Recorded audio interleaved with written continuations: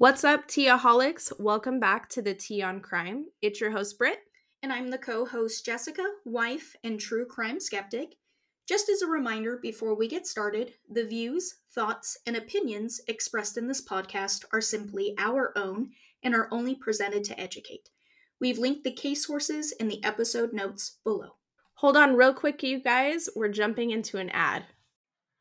This week, I'm telling you the story of Ashley Loring, HeavyRunner, and this is episode 19. Before we start this episode, I want to provide you with some information. The National Crime Information Center reports that in 2020, there were 5,295 reports of missing women and girls, all of them Native American and Alaskan Natives. But the U.S. Department of Justice Federal Missing Person Database, NamUs, only logged 116 cases. Oh, Isn't that sad? that's pretty significantly lower. Exactly. By a lot. A lot. There is also a social movement called MMIW, which stands for Missing and Murdered Indigenous Women. They advocate for the end of violence against Native women. It also seeks to draw attention to high rates of disappearances and murders of Native people. About 4 out of 5 Native women have experienced violence. Oh, shoot. Native women are about twice as likely than white women to experience violence. Native women face murder rates 10 times the national average, and the murder rate for Native women is 3 times more than that of a white woman.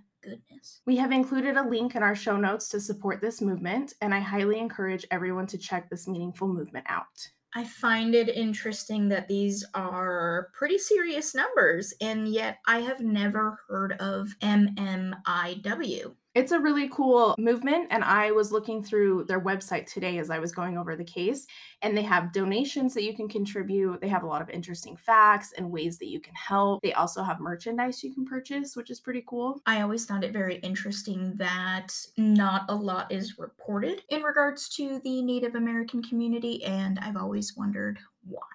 I think it's horrible. It is. There needs to be more cases out there for sure that are talked about. Absolutely. Ashley Loring, HeavyRunner, was born November 23rd, 1996 on the Blackfeet Indian Reservation in Browning, Montana. Her parents are Loxie and Roy Loring, HeavyRunner. That's such a long name. Mm-hmm. And she has 2 sisters, Kimberly and Johnny Lynn.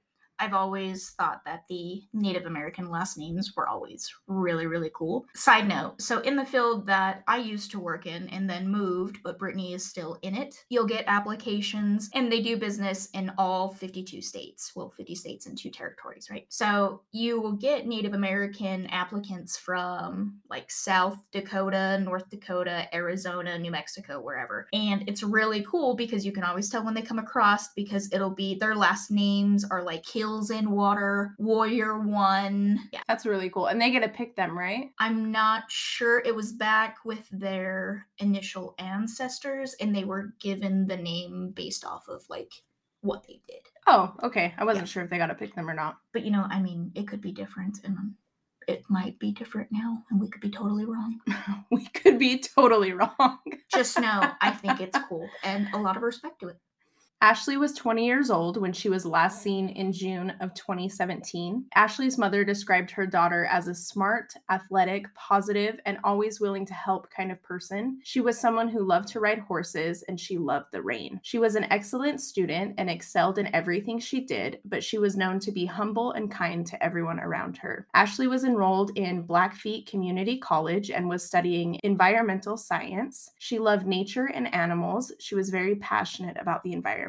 In March of 2017, Ashley called her sister Kimberly and asked if she could come stay with her in Missoula, Montana, but Kimberly told Ashley that she was preparing to leave for a 3-month trip to Morocco to see her boyfriend, but that Ashley could come stay with her when she returned. Kimberly and Ashley were extremely close and did everything together, so the 2 of them became very excited over the thought of living together once Kimberly returned from her trip. Kimberly was expected to arrive back from Morocco on June 8th of 2017, but 3 days prior, on June 5th, Kimberly received a Facebook message from Ashley asking her to send some money. Kimberly responded by asking Ashley if she was okay, and Ashley's response was always, "What about you?" Kimberly's response back was telling Ashley that she would be home by 10 p.m. on June 8th, and Kimberly asked if she was at home. Ashley's response was no. Kimberly didn't ask any further questions because she figured they would catch up when she returned from her trip. By 10:25 p.m. on June 8th, Kimberly never heard anything from Ashley, which was a little odd considering Kimberly knew that she was planning to come stay with her and she was excited for her sister's return home after her 3-month trip. Kimberly checked Facebook Messenger and was able to see that Ashley was active 18 hours prior. Kimberly begins to message some of Ashley's friends to see if anyone had recently seen or heard from her, and each friend told Kimberly no. The last time they had seen or heard from Ashley was on June 5th, which was the day that Ashley had originally texted Kimberly asking for her to send money. Interesting. It's a long time to not see or hear from her. I feel like this is going to go sideways very quick. That's what we're known for. I mean, you and your stories, not me.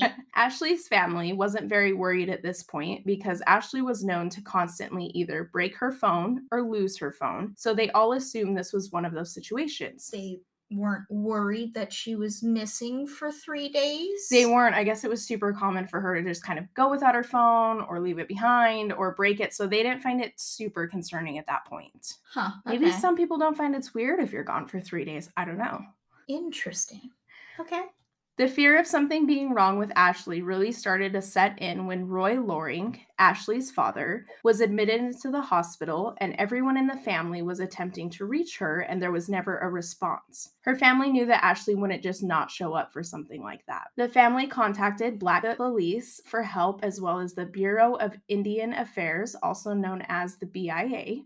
During this time, Kimberly didn't give up on reaching out to all of Ashley's friends. She was able to find that on June 5th, Ashley attended a party. It was starting to come together that none of her friends had actually seen or heard from Ashley since the night of this party. Oh my goodness, is this going to be like a what's her name that was partying on that boat and then went missing? What is her name? It was the first episode we ever did together. Oh, I know which one you're talking about. Amy something. It's not the same.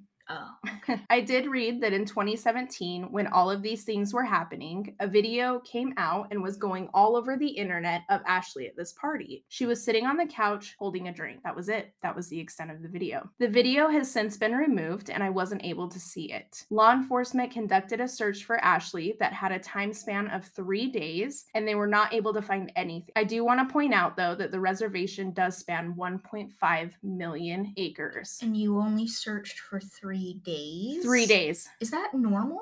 Don't they usually search for like a week? I think in these cases, unfortunately, it's normal. In other cases, they get more media attention. Perhaps, let's say, with a white woman, they would search longer, yes. So if a case gets media attention, then that's what extends the time for the search? I mean, it doesn't always extend it. I'm just saying that I think with more well-known cases, it's definitely longer. But I think in cases like this, 3 days is probably, hey, we looked, it's all good, we're done. Isn't there a statistic that they state pretty much if you don't find somebody within like the first 36 to 72 hours that you can basically presume that they're dead? Yeah, they always say like the first 48 hours are the most crucial. Yeah, exactly. Kimberly can be seen in interviews discussing Ashley's case and any information she has been able to find out. Kimberly did find out that the night of the party on June 5th, Ashley had a very strange encounter with their father, Roy. Ashley ran into their parents' house that night and started to close all of the blinds and cover the windows, and she began to say over and over again that she had done something, but she wouldn't say what it was. Soon after she arrived at the house and closed all of the blinds, a car arrived at their property. Roy went to look and see who was in the car and what exactly was going on, but Ashley got angry with her father and told him not to look. So Roy did not look. Ashley gets up, leaves the house, gets into the car with whoever was in there, and she leaves. Based on the timeline of these events, it's assumed that Ashley went directly from her parents' house to this house party. The host of this house party is named Vernon. Not long after this party, a few days later, a tip would come into police that a witness had spotted a young woman running from a vehicle on Highway 89. Ashley's family received word of this tip, and they took it upon themselves to immediately go and search the long span of this highway. What her family found is something that they believe to be really important evidence and a huge lead. They located a pair of red-stained boots and a ripped-up sweater. Her family bagged up these items and sent them to the BIA to be processed. The family was told that these items would be processed for DNA, and later we would learn that these items sat untouched in a box for months. They were never tested. What? So Yes. is the BIA essentially, are they similar to the FBI but for Native American individuals? Yes, they are. And they just let all of this evidence go untested. Untested, yeah. And it kind of was really sad to learn that the family were the ones that, I mean, they got the tip went into police, obviously, but then the family took it upon themselves to go and search the highway. There was never any reports of the police went out and helped them or that anyone else helped them. And it's the family bagging what was found and sending it in. I feel like that's really backwards. I just find it very interesting that a Bureau of Indian Affairs, and you know damn well that they know the statistics, right? Of how many of these Native American women go missing, how many murders, how many rapes, however much violence cases. They're privy to this information. And the Right. fact that they obviously didn't take this serious, I'm super angry right now. I don't Yes. understand why we didn't do anything. Right. I hate these stories.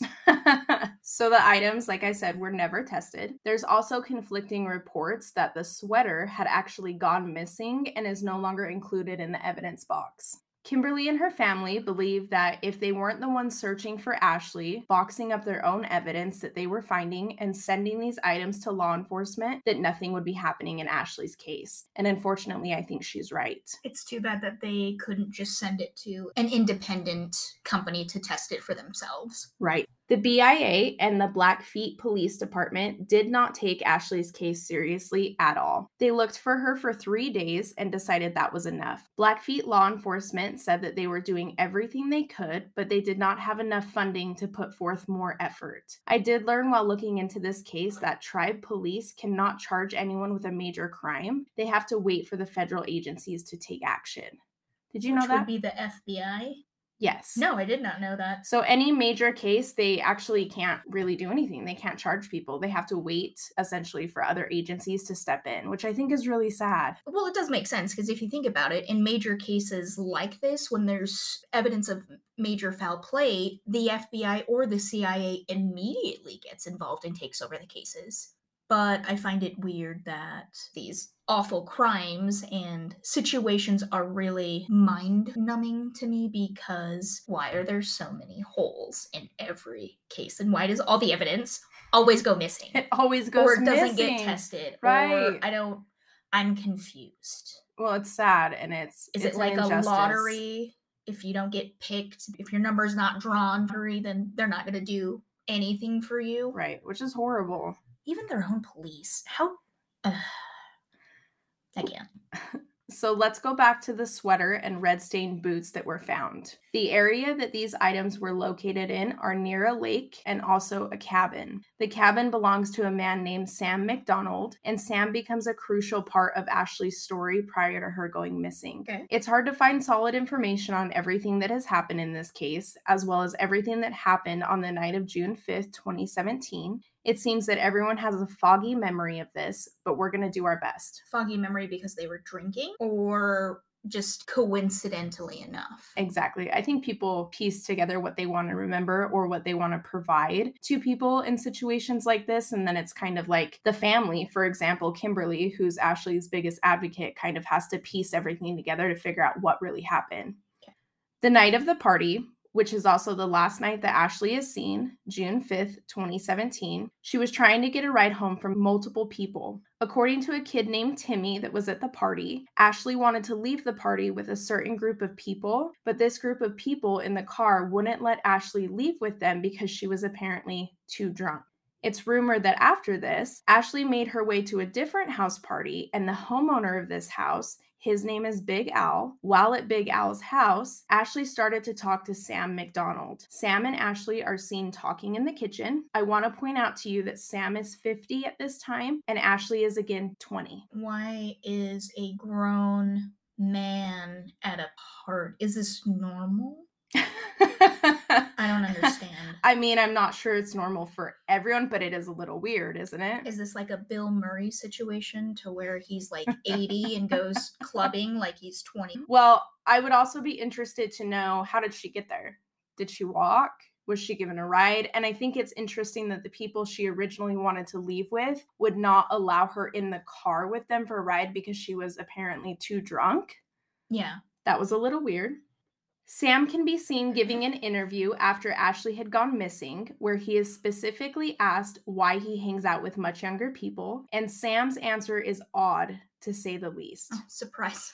Sam says, "Why does there have to be something wrong with me? Why would a 20-year-old girl want to hang out with a 50-year-old man?" The producer during this interview then asks Sam the question, "Meth?" What? To which Sam responds, quote, "Party? Like Dwight Yoakam says, a pretty little girl and a jug of wine, that's what it takes to make a honky-tonk time. What's the difference?" End quote. I love that we immediately went to drugs. Well, there's a reason. Oh, We're getting there. Of course there is. According to Sam McDonald, Ashley approaches him at the party and tells Sam that she wants to leave with him. And according to Sam, the two of them left and drove up to a cabin where the two of them partied for 6 days straight. Is that a thing? Can you party for 6 days? Can you be awake for 6 days straight on meth? Yeah, Oh, you can. oh I mean, I don't know anything about any of that stuff. Okay. So at the time, Sam was a meth addict. He claims that he isn't anymore, but at the time of this case, he was. Sam has said that he became clean mainly because Ashley had gone missing and he needs to find her. Okay, Sam. I highly doubt that some 20-year-old made you see the light to find your sobriety. Sam claims that during these 6 days that the two of them were partying together, Ashley did drugs with him. Like we talked about earlier, Ashley had a pretty good life and was focused on school, but there was a part of her life that she wasn't discussing. Oh. She had recently started drinking and doing drugs.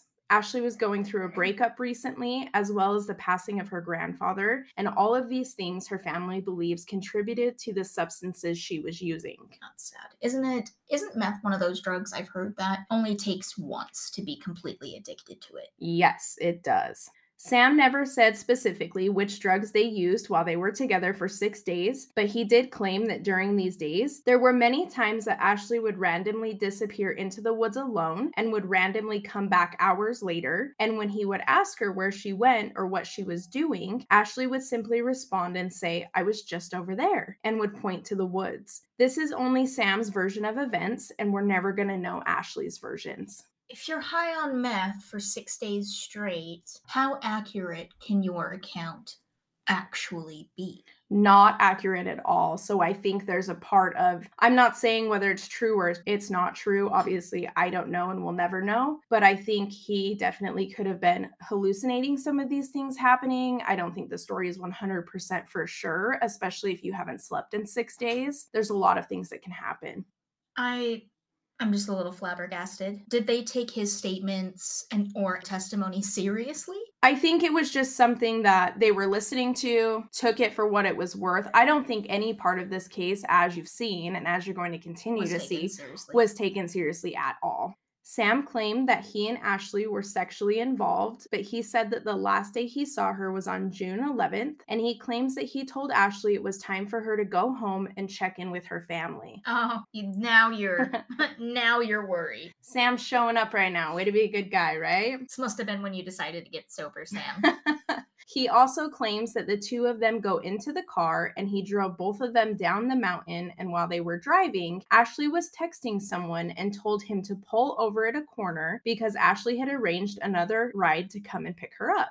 Ashley claimed that it was another man that she called V-Dog. Sam said that while he was waiting for her to be picked up, he decided to take a nap. He closed his eyes, and when he woke up, she was gone. Sam had been asleep for 40 minutes and claims that he spent the next hour looking for Ashley, driving up and down the road and calling out her name. When he couldn't find her, he assumed she had been picked up by her friend, and he drove home.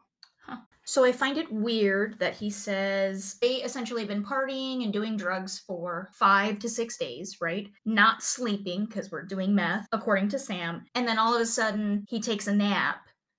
I guess I'm confused because in my mind, right, chemically, your body would completely shut down. And I don't see you just sleeping for 40 minutes. I feel like it would be days before you woke back up. Yeah, absolutely. I don't think that you could fall asleep and say, yes, I woke up exactly 40 minutes later on my own out of this meth-induced, party stage that they were going through. He would have been out for days. Yeah, wouldn't you be completely disoriented? Yes, but apparently, according to Sam, he was not, because he still was with it enough to drive up and down the road for 1 whole hour looking for Ashley. Sam claims to have attended the local search parties for Ashley, to which Kimberly has stated he has never once searched for her. Sam also apparently has cameras all around his house, and he has never once shown the camera footage to anyone. And not long after Ashley went missing, Sam decided to remodel his house. Sam, you're looking pretty guilty to me. Looks a little sketchy, right? It looks a little guilty.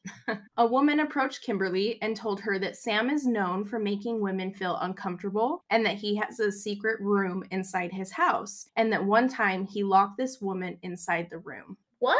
Yeah, little side fact about Sam. When it just became, what's that book called? 50 Shades of Grey? Yeah, but like in a murderous serial Horrible killer way. Yeah. Not the way that I think women had in mind. Now back to this V-Dog person, and that's the person that Ashley claims she was texting, right? No, that's the person Sam claimed Ashley was texting. Well, yes, you're right, that Sam claimed. If you could get your facts right. This is a man named Paul Venezuela. He has an extensive criminal history. How do you say that? Valenzuela. Valenzuela? When you just said a country. It's fine. How do you say it? Anyway, Paul. Now back to this V-Dog person. Shut up, Jessica. Okay, ready. Valenzuela. No, it sounds the same. No, Venezuela. Valen. There's an L and an N. Valenzuela. See it? Valenzuela. Valenzuela. Now back to this V-Dog person.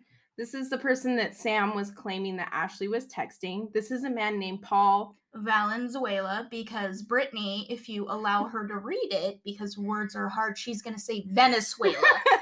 Because this man's last name is obviously a country. Oh my goodness. Thank you for your help. So glad you're here. Venezuela.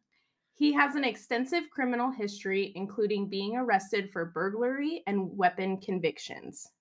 At the time of this, Paul was in a very unstable relationship with a woman named T. Her full name is Tashina Running Crane. Paul was married to T, but was apparently having a sexual relationship with Ashley during the time. Oh, apparently everybody was.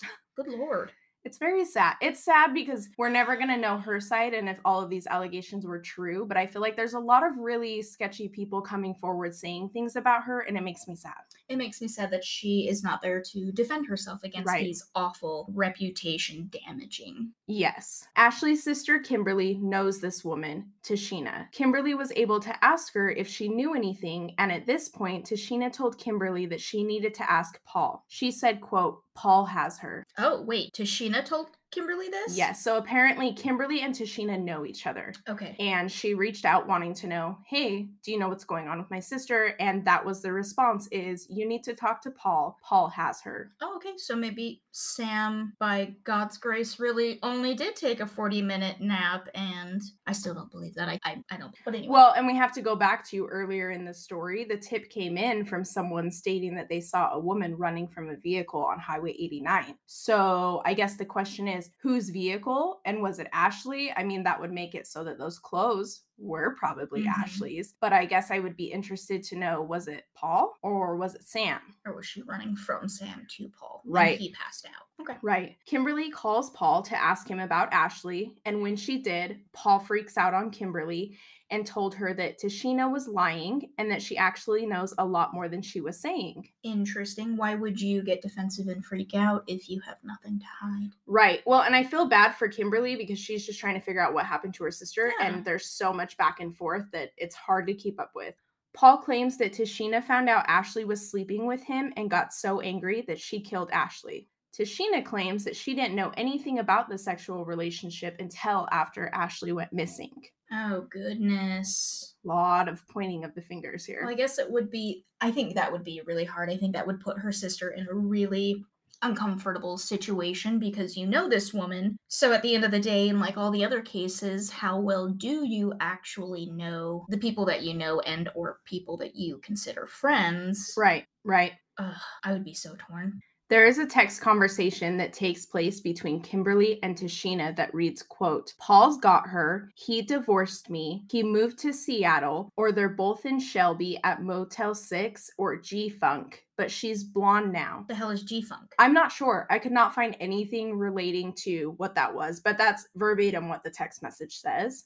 So she claims that she's blonde now. He makes me sick. He's 50 years old. I'm preggo, but I'm not going to have this sick fucks baby. End quote. Do we know how old Tashina is? She's older, right? She's older, yes. Okay, so Paul and Sam are 50-year-old men. Yes. Okay, apparently old men like young women, which we know, right? Jeffrey Epstein? We know from all the true crime podcasts that is true. Mm-hmm. When Kimberly took this information to law enforcement and they went to this Motel 6, they realized that all of this was made up. Paul was there, but he was with Tashina, and Tashina is the one that dyed her hair blonde. In 2017, there was an audio video uploaded to YouTube by Tashina called Setup. It was a 14-minute video of her explaining that Paul was trying to set her up for Ashley's disappearance. This video, of course, has since been taken down. Tashina has gone back and forth between claiming it was Paul that is responsible for Ashley's disappearance and then goes back and blames Sam McDonald. Why do I feel like all three of them have to do with this? Are somehow connected? Are these three people connected? I don't think so. I know Tashina and Paul are, but does Tashina and Sam have anything to do with each other? It never comes out that they did, but I mean, maybe if they were all involved in that kind of lifestyle, perhaps kind of we know of everyone kind of thing. Do you know what I'm saying? Well, I feel like if you're at a party and you're doing drugs with known addicts, right? Let's say we'll entertain for a minute that she was doing drugs or she was experimenting in substance abuse. They're all at a party together. She is intoxicated, whether that's, chemically induced or alcohol, right? Right. And then these two guys obviously seem like they're preying on younger women. Right. So they do whatever. And then I'm sure Tanisha does find out that Paul is being involved with Ashley, but I don't think it's Ashley's choice. Mm-hmm. I think it's more of a Paul decided and this is what happened. Tanisha found out. And I guess at that point, depending on what her state of mind is, it can go either way. Right. Right? It can go to you're hurting this poor girl or you're doing something to this girl too. Why are you with this girl? Why is this girl with you? And then going the crazy route, which is probably the route that she went. Right. No, that makes sense. It's very interesting how it all ties together. Do we know if she was an addict? It doesn't say, but I'm assuming she probably was. She also has quite an extensive criminal background. I think they're all tied together somehow, and I think that seems like the common denominator. Yes. Tanisha also claims that Sam McDonald has a son named Doug, and Doug told Tanisha that he knows that his father, Sam McDonald, choked out Ashley because he was jealous that Ashley was involved with Paul. There's a lot of people coming in here, so stay with us. Tanisha claims that while Ashley and Sam were waiting for V-Dog, who we know is Paul, Sam must have killed Ashley out in the woods. Tanisha eventually left the reservation for good because she claimed the rumors and being blamed for Ashley's disappearance were all too much to handle. Paul went on the run for weapon charges, and he ended up evading capture until September of 2017. He was arrested and sentenced to 20 months for his weapons crime. Okay. Sam claims that he is also being set up by Paul and Tashina. It's also a lot of back and forth blame between all of them, but there's still been no arrest because there's no solid evidence, and this is still considered an active case, so law enforcement hasn't had much comment on any of this. There's one more suspect that we haven't touched on yet. In January of 2018, so a few months after Ashley disappeared, Ashley's father, Roy, suffered a seizure and passed away. At her father's funeral, Kimberly was approached by someone who claimed Big Al knows something. Nothing else was said. That was the end of the conversation. And this was the alleged second party that she was at. Exactly. And she was seen with Sam. Yes, this is where she met Sam. Oh, there's so many things going on in this case. Shortly after her father's funeral, a man named Big Al turned up dead. Oh. His torso was discovered by tribal police, and his hands were located as well. His head has never been found. The hell? His killer was a man named Jason Matson. Not long after he killed Big Al, he called police and confessed to killing him, admitted he was holding a family member hostage, and he also said that he planned to kill this family member because he enjoyed killing. There was a 4-hour standoff between Jason and police. Eventually, this family member he was holding hostage was let go, and Jason was arrested for the murder of Big Al. It's been reported that Jason had been in prison previously for a violent encounter that he was involved in back in 2013, and it's also reported that Ashley was around that day and was one of those people that witnessed the violent encounter. Oh. Jason was recently released around the time that Ashley disappeared, so it's a theory that Jason was involved in her disappearance. Because she would have been a witness because she was at the party. Right. There is no evidence that points to Jason being responsible for Ashley's disappearance. The FBI finally joined the case for Ashley HeavyRunner in 2018, but Kimberly has said that no progress has been made and they don't feel as though anything has been done. So an entire year later. Yes, a whole year it took to get here. No, and I mean, I'm not trying to say that they don't have a million cases going on and they aren't doing everything that they could do.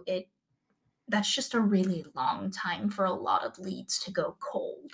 Well, and if we go back to the sweater and the boots that were found pretty, not long after that party had happened, maybe On if the they would have highway. actually been tested, there would have been some progress, but they got lost, they sat in a box, there was nothing. Okay, so timeline wise. All right, so Ashley is at a party with friends, wanted to get in a car. Friend said no, she was too drunk. Then she randomly showed up at the second party, which is Big Al's party, where she's seen talking to 50-year-old Sam, right? Right. Then, according to Sam, they party for the next 5 to 6 days at his cabin in the woods up the mountain. And then he apparently brings her down the mountain, is on the highway, falls asleep for 40 minutes while they're waiting for whatever V guy. And then he wakes up, she's gone. We know that there's a witness that said that they had seen a girl running away from a car on Highway 89, which is where she was, right? Right, which is where the sweater and the red stained boots were located. Uh-huh. And then Paul is allegedly the one that picked her up. Then Tashina comes. I don't know why I wanted to say Tanisha. Tashina comes into play. Tashina states Paul has her. He knows more. Paul turns around, says Tashina knows more. She killed her because she found out we were having a sexual relationship and she went crazy. And then Tashina turns it back on Sam and says that Sam got jealous because Sam was upset that Ashley was also sleeping with Paul. Right, and claims that Sam's son, Doug,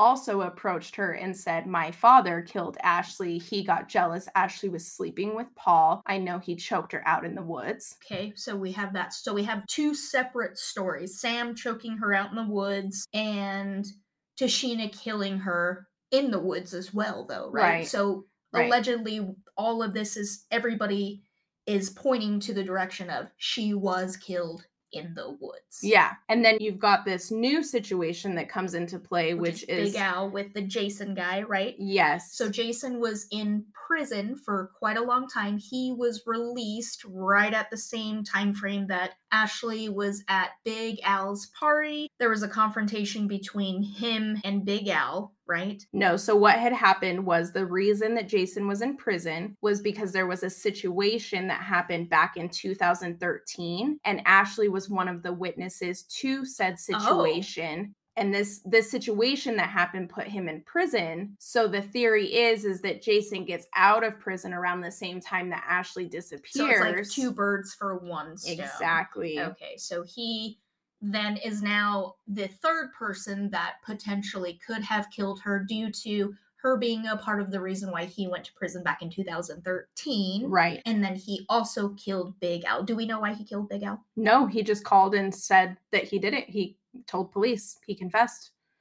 I'm assuming, obviously, there had to be some kind of bad blood there. I don't know how that ties into it, but... Or maybe because it was at Big Al's party, Big Al saw something happening, right, or a confrontation happening, went to stop. I guess Big Al's not as big as he sounds. Jason overtook him and maybe took all three of them because it would be Big Al, Ashley, and this family member that was released, Right, right? right. Do we know who the family member was? Nope, just that it was a family member being held hostage. It was a woman, but she, again, after the standoff was completed and he was arrested, she was let go. So no harm came to her. Jason did plan on killing her. Okay, so he could have killed Ashley and then obviously tortured and killed Big Al, maybe because he was upset from him intervening and trying to stop him from harming Ashley. So he also captured Big Al's relative, whoever it is, probably to get Big Al. No, I'm sorry, it's Jason's relative that he was holding hostage, his own relative. Oh, I thought it was Big Al's had relative. nothing to do with Big Al. Wow, what a time to be somebody's relative. Yes. So not only can we not trust our friends, we can't trust our family. Yes, but again, there's no evidence that points to Jason being responsible for Ashley's disappearance. But we do know that for a fact that is a factual link of Ashley being a part of the reasoning for him being sentenced to prison. Yes, and Kimberly has confirmed that in previous interviews. So many theories. There's a lot of theories in this case. So many ways this can go. Yes. Okay. So again, like we said, the FBI finally got involved in 2018, but Kimberly and the family feel as though there's really been no progress to this day and nothing has really happened. I think at this point, it's unfortunate because the main pieces of the evidence have obviously gone missing and they were never tested. Right. It's been a year later. You have one person that's already in prison. Who knows where the other three are? Right. Well, and then you've got Paul that's already in jail for a completely different crime. Yeah, there's a lot of twists and turns in this one. A lot of different ways it can go. I'm just really sad that everybody got to. Well, I mean, Jason and Paul obviously are in jail and or prison, which is fine. Well, it's not. You know what I mean? But everybody else essentially walked away scot-free and is still living their lives like nothing happened. Right. After the FBI became a part of Ashley's case, local law enforcement for the tribe gave permission to Ashley's family for them to be able to search a trailer that was nearby that Paul and Tashina had been known to frequent. Wait a minute. We waited and... hold on a sec.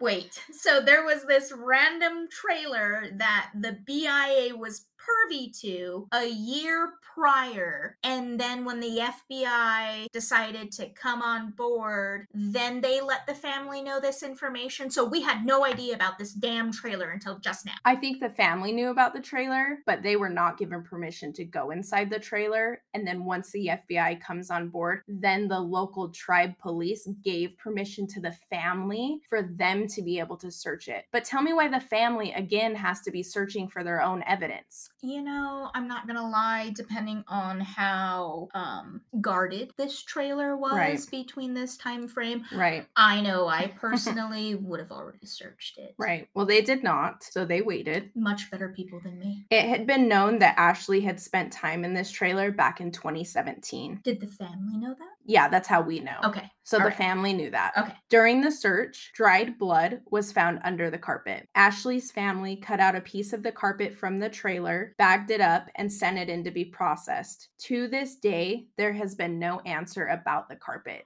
Why is Ashley and her family doing all of this work? Where's the tribe police, the BIA, the FBI?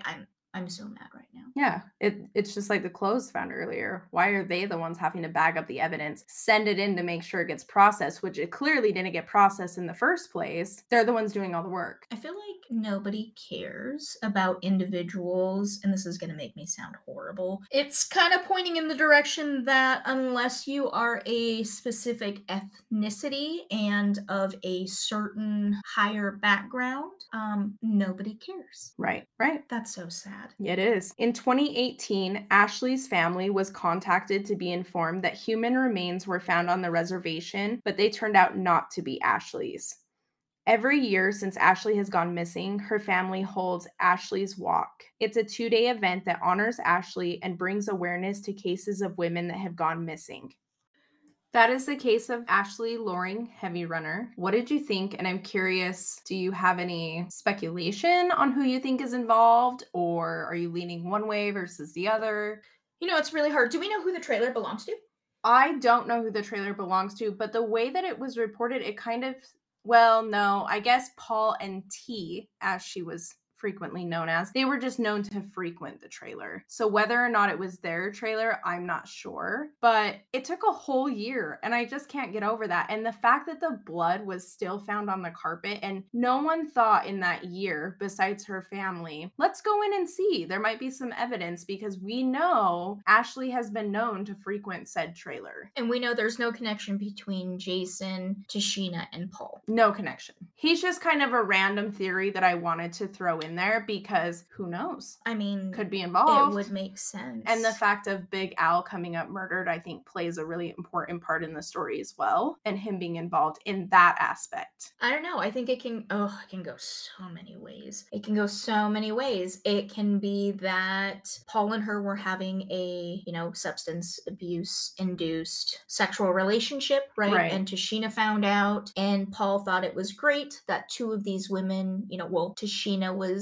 jealous and fighting over him with Ashley, who I'm sure was not even putting up a fight. Right. And Tashina wanted to take her out to the trailer, right? And then just torture the absolute hell out of her while Paul watched, maybe helped out. You have the trailer could have taken place where Jason initially took Big Al to do whatever, because who's to say that the dried blood in the carpet is even Ashley's? It could be Big Al's. It could be other people that have gone missing. Well, and the fact that that was located in 2018, it is now 2023. I don't know that blood's ever going to be tested. I don't know why they wouldn't just go back to that trailer and pull up more carpet and send it out to an independent testing facility. Right. Yeah, I don't know why you just wouldn't do that yourself at that point. The whole story is really sad. It is very sad, and I think that it's a fairly common that so much injustice is done to the indigenous community, and it's very heartbreaking because if you think about it history-wise, what more can you really take from them at this point that you have not taken already, right? Their land was stripped from it. People say that they had the choice of selling it and they got paid for the land when it was never their choice in the first place to sell the land. They're all dumped on these reservations that are desolate. There's hardly any internet access, any communication. There's nothing of the modern times out there. It's nothing but desert. And it just breeds violence and alcoholism and rape. And it's very sad. It is very sad. Are you ready for some tea? Because this week, it's about us. All right, listen. So Brittany decided not to do any tea time, and I decided not to have a joke this week. I know you're all very, very upset about me not having my joke. We're the joke. That's why. Seriously, we are absolutely the joke. So what had happened, I just want to give you some background information, okay? So the house that we moved into a little over 2 years ago, so it was initially built in like the 70s, and the initial owners was a husband, wife, and they had a son. The husband, he was a truck driver, so he was gone all the time working. The wife suffered from mental illness from what we've learned from our surrounding neighbors, because our house obviously has been known as the sketchy house until we moved in. From all the neighbor reports. Anyway, so said lady initially set the house on fire in the early 2000s, all on her own by lighting these phone books on fire. And as the fire department came, she was literally outside screaming to let the effer burn and was super mad that they were putting the fire out. So then fast forward, the house is rebuilt in early 2000s, right? And then we bought it, not knowing about any of this. There's nothing wrong with the foundation, just for all you people that are about to say some stuff. Anyway, she passed away in the home, or half passed away, I guess you could say, under questionable circumstances. Essentially, she overdosed upstairs and then was taken to the hospital via ambulance to where she actually passed away. Anyway, just so you know. And we know that the house has a ghost. We know that she is here. And I'm sure that we have those skeptics, because I am also a skeptic, that no, ghosts don't exist. You guys are making this stuff up. No, we're really not. There is a ghost in this house. Her name is Vicky, which is the lady back in the day. And she's really nice. She's not malicious. She's not negative. Honestly, she leaves everybody alone. She irritates the dogs every now and then. But past that, she usually doesn't do anything. She's here. So about a month ago, I'm in a meeting at work, and all of a sudden I get this notification that the house alarm has been triggered. So it's right around the time that Brittany's coming home from work. And so I'm confused because we have a Ring camera and I don't have any notifications of Brittany pulling in to set the alarm off, right? So then I disarmed it, whatever, and we have cameras inside the house. So I checked on the kids because we're those kind of dog parents. Gotta know what they're doing at all times. Okay. So we check on them. They seem to be fine. And then all of a sudden, I notice that our garage door is open. And Brittany and I are very routine type people. That garage door is dead bolted at all times, especially when we come home. Like, there's never a chance that that door is going to be unlocked. Anyway, so I'm looking at the door and it's wide open. So it looks like somebody had just threw it open and just left it open. So that's initially what set off the alarm. So I call Brittany and I'm like, hey, did you set off the alarm? And Brittany's like, what are you talking about? I'm driving home. I'm on the freeway. And you were like, what? 10, 15 minutes away? Yeah, I was close. Yeah. So she gets home, lets me know what I already know, which is the garage door is wide open. So we just chalk it up to it being Vicky, okay? Because Vicky has also locked our one dog, his name is Oakland, in the guest bedroom because there's no other way he could have gotten in there because we leave those doors closed. And there's no way to open them unless you physically open them. Anyway, that's neither here nor there. So fast forward to last night, now that you have all these fun facts, okay? I have severe insomnia, so I average maybe 1 to 3 hours of sleep a night. Meanwhile, Brittany, okay, anytime it turns 7:30 p.m., like a 98-year-old woman, Brittany is ready to go to bed, and that is her bedtime. And that's also when our 2 dogs get tired, so that's also their bedtime. So these 3 will go upstairs and pass the hell out within like seconds. I'm not even joking. It must be really nice. I can't relate. Meanwhile, I'm up, usually working, and I'm up and I'll be awake until about 3 a.m. and then I go to sleep and I'll sleep for a couple of hours to wake up at like 5 or 6. I hardly ever fall asleep. And if I do, I'm a very, very light sleeper. Brittany can just snore loud, which she's notorious for doing, okay? And it will wake me up. And then I try to wake her up because it drives me insane. Anyway, so all of a sudden, I know I'm in a dead sleep because I was dreaming. And then all of a sudden, I'm being woken up by our 2 dogs ferociously barking. And Brittany's waking up and screaming, also confused. Okay, so we're both like, what is happening? It was chaos. Yes, and Brittany's yelling at the dogs, and then I'm yelling at Brittany to shut up because I can hear this high-pitched noise, what sounds like the alarm is being triggered or it's going off. Okay, so I'm super confused because all 4 of us are in the bedroom. The door is closed, so who the hell is tripping the alarm? So I grab my phone, flip on the light, and I go out the bedroom door to go disarm the alarm. And as I go out the door, I make eye contact with my best friend who I know is listening. So I make eye contact with her, and mind you, I'm in my underwear. All right, I just want to point that out. I'm in my underwear. It's fine. People sleep in their underwear. We're all going to get over it, except for me. And I see her face. And so in my mind, and I only saw her face at this moment. So I'm looking at her like, why did you set off my alarm? Because she has a key to the house. So I'm looking at her like, you set off my alarm. What the hell are you doing in the house? And then my eye adjusts to the dark. And then I see these 2 tall police officers standing behind her, and I went through like 60 emotions in literally 2 seconds. This was a 2-second reaction, okay? But all of this is slow motion happening, and then it dawns on me, oh my god, I'm in my underwear, and there's 2 police officers, so I sidestep into the bathroom while on the phone as with I'm the getting a alarm call company. as I'm getting a call from the alarm company asking us for our code word and if we're safe.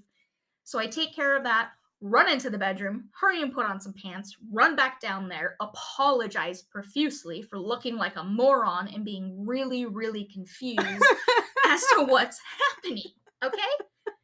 So that's the basis of this story. Meanwhile, I open the door. I just want to point this out. Make eye contact with her while she's sitting on the couch. Which is our best friend. Thought one of the police officers was her husband. And I'm confused. So I close the door to go back to bed. Because we both, now everybody knows whose priority is what.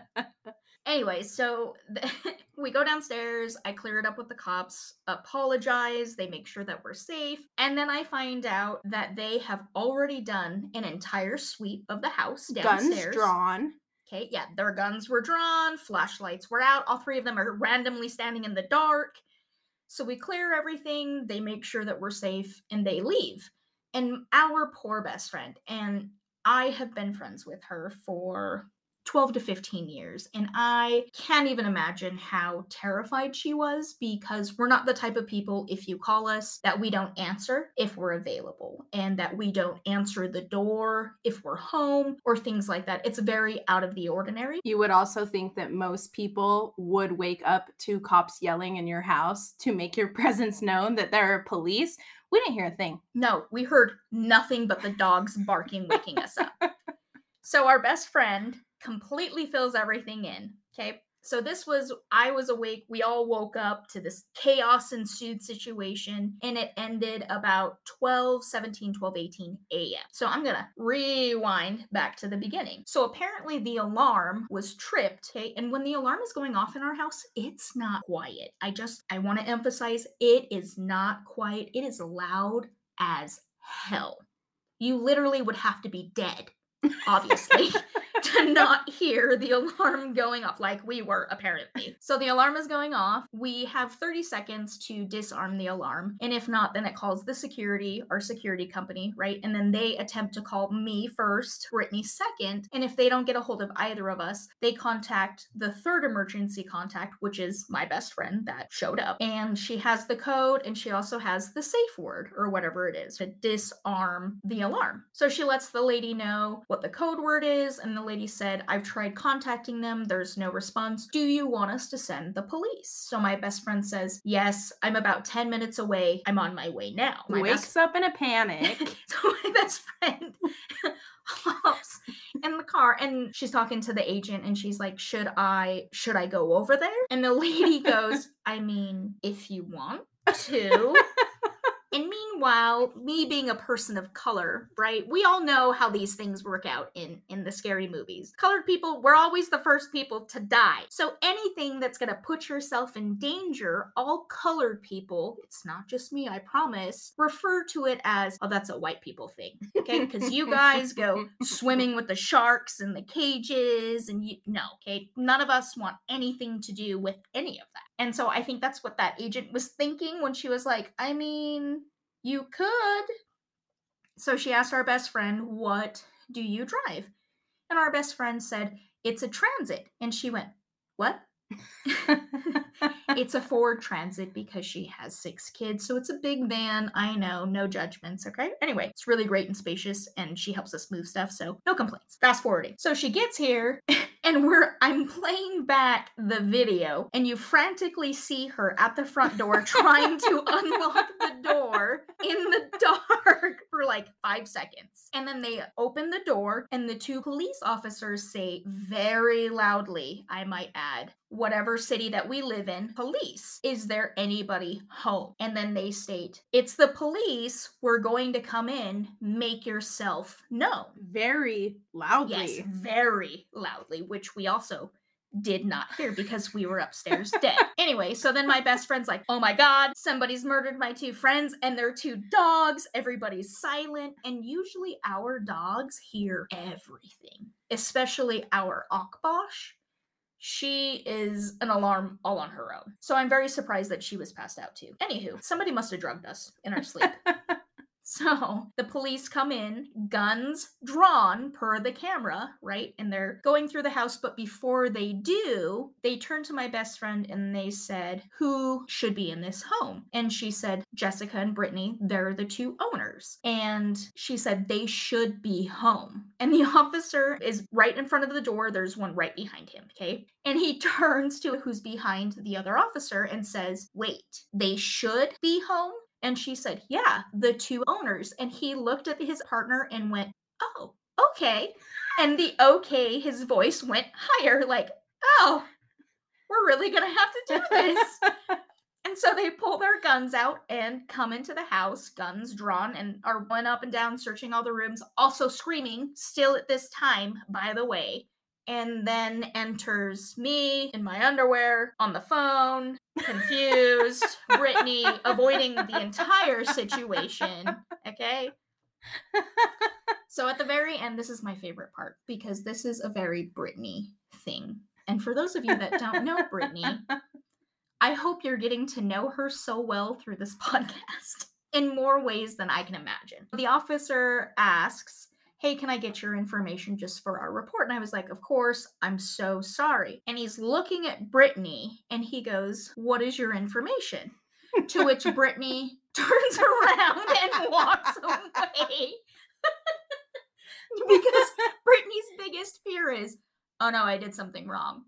Even though she did nothing wrong, and so she ran away.